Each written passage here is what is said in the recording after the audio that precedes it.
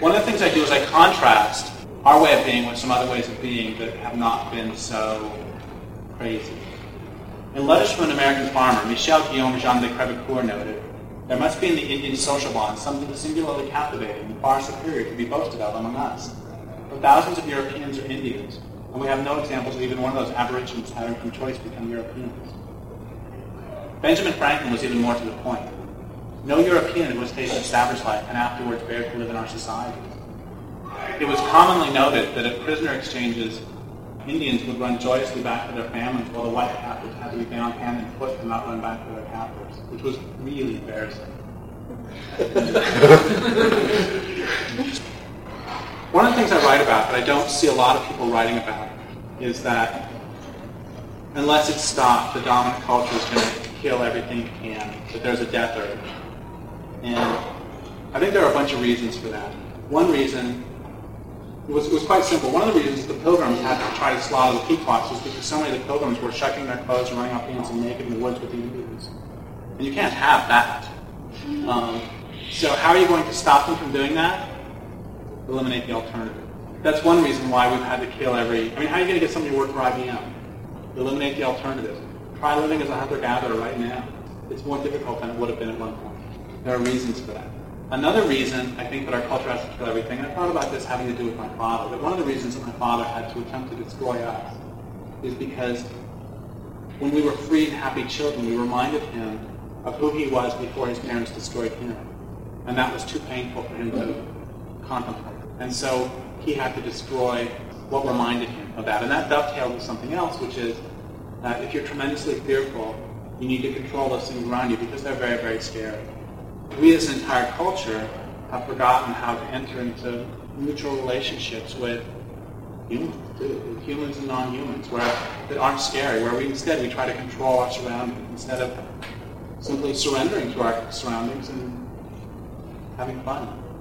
Oh, it's like I was at this place in New Mexico. This is so cool. I was at this canyon down in New Mexico that this guy's rehabilitated.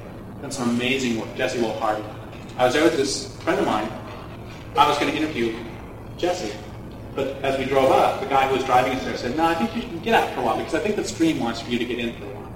And we got out, and then we walked down, and my friend sat on the bank, and I got in the stream for a while. Afterwards, I walked back. I said to Jesse, the only thing that was missing here is I wish I would have been here with a lover because the land was really demanding that some love be made. Jesse started laughing and said, you really have to ask what's wrong with any place that doesn't demand that of us. Okay, back to the death culture thing. The fourth reason I think we've had to destroy everything, if I'm counting right, is that we have a linear culture, beginning, middle, end. It doesn't take a rocket scientist, it takes anybody but a rocket scientist to figure out that on a finite planet, if you base your system on non-renewable resources, it's going to crash. But there's something else, too, which is about a year and a half ago, I talked to Luis Rodriguez, who wrote Gang Days in LA, La Vida Loca. Great book. He's an ex-gang member who got out through the literature revolution. I asked him, why is it that all these kids are standing on street corners shooting mirror images of themselves? He said, well, a couple reasons. One, of course, is that the cops set them against each other. But there's another reason, too, which is that they want to die. Of course they want to die because they're teenagers. Teenagers are supposed to want to die. But what the problem is nobody's telling them that this death is supposed to be spiritual and metaphorical, not physical. And so the truth is that if they want to die because they want to die to their childhood and become adults, but once again, nobody's telling them that they're supposed to be rites of passage, so instead they're enacting it physically. My father was the same. Something in him wanted to die. There was this death thing that needs to happen, but he can't figure out. Nobody's telling him what needs to die is your own abusiveness, your own fear.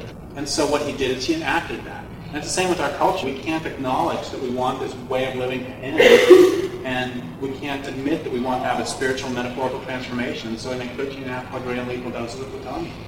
There's a line that I just love. This is also by Michel Guillaume Jean de Crevecoeur. He said, as long as we keep ourselves busy tilling the earth, there is no fear of any of us becoming wild. I love that. So long as we keep ourselves busy so long as we keep ourselves busy tilling the earth, there is no fear of any of us becoming wild. Or we can say of any of us becoming who we are. So what I would like to do now, since I've done some kind of harsh sections, I'll do a couple of nice sections, and then we'll see what happens from there. I'll do a really nice section. What's the point? Is it to accumulate wealth? If you were to ask 10,000 people if their main goal is to accumulate wealth in the material possessions? The overwhelming majority would say no.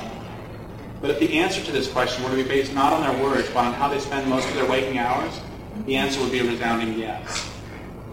What if the point of life has nothing to do with the creation of an ever-expanding region of control? What if the point is not to keep at bay all those people, beings, objects, and emotions that we so needlessly fear? What if the point instead is to let go of that control? What if the point of life, the primary reason for existence, is to lie naked with your lover in a shady grove of trees?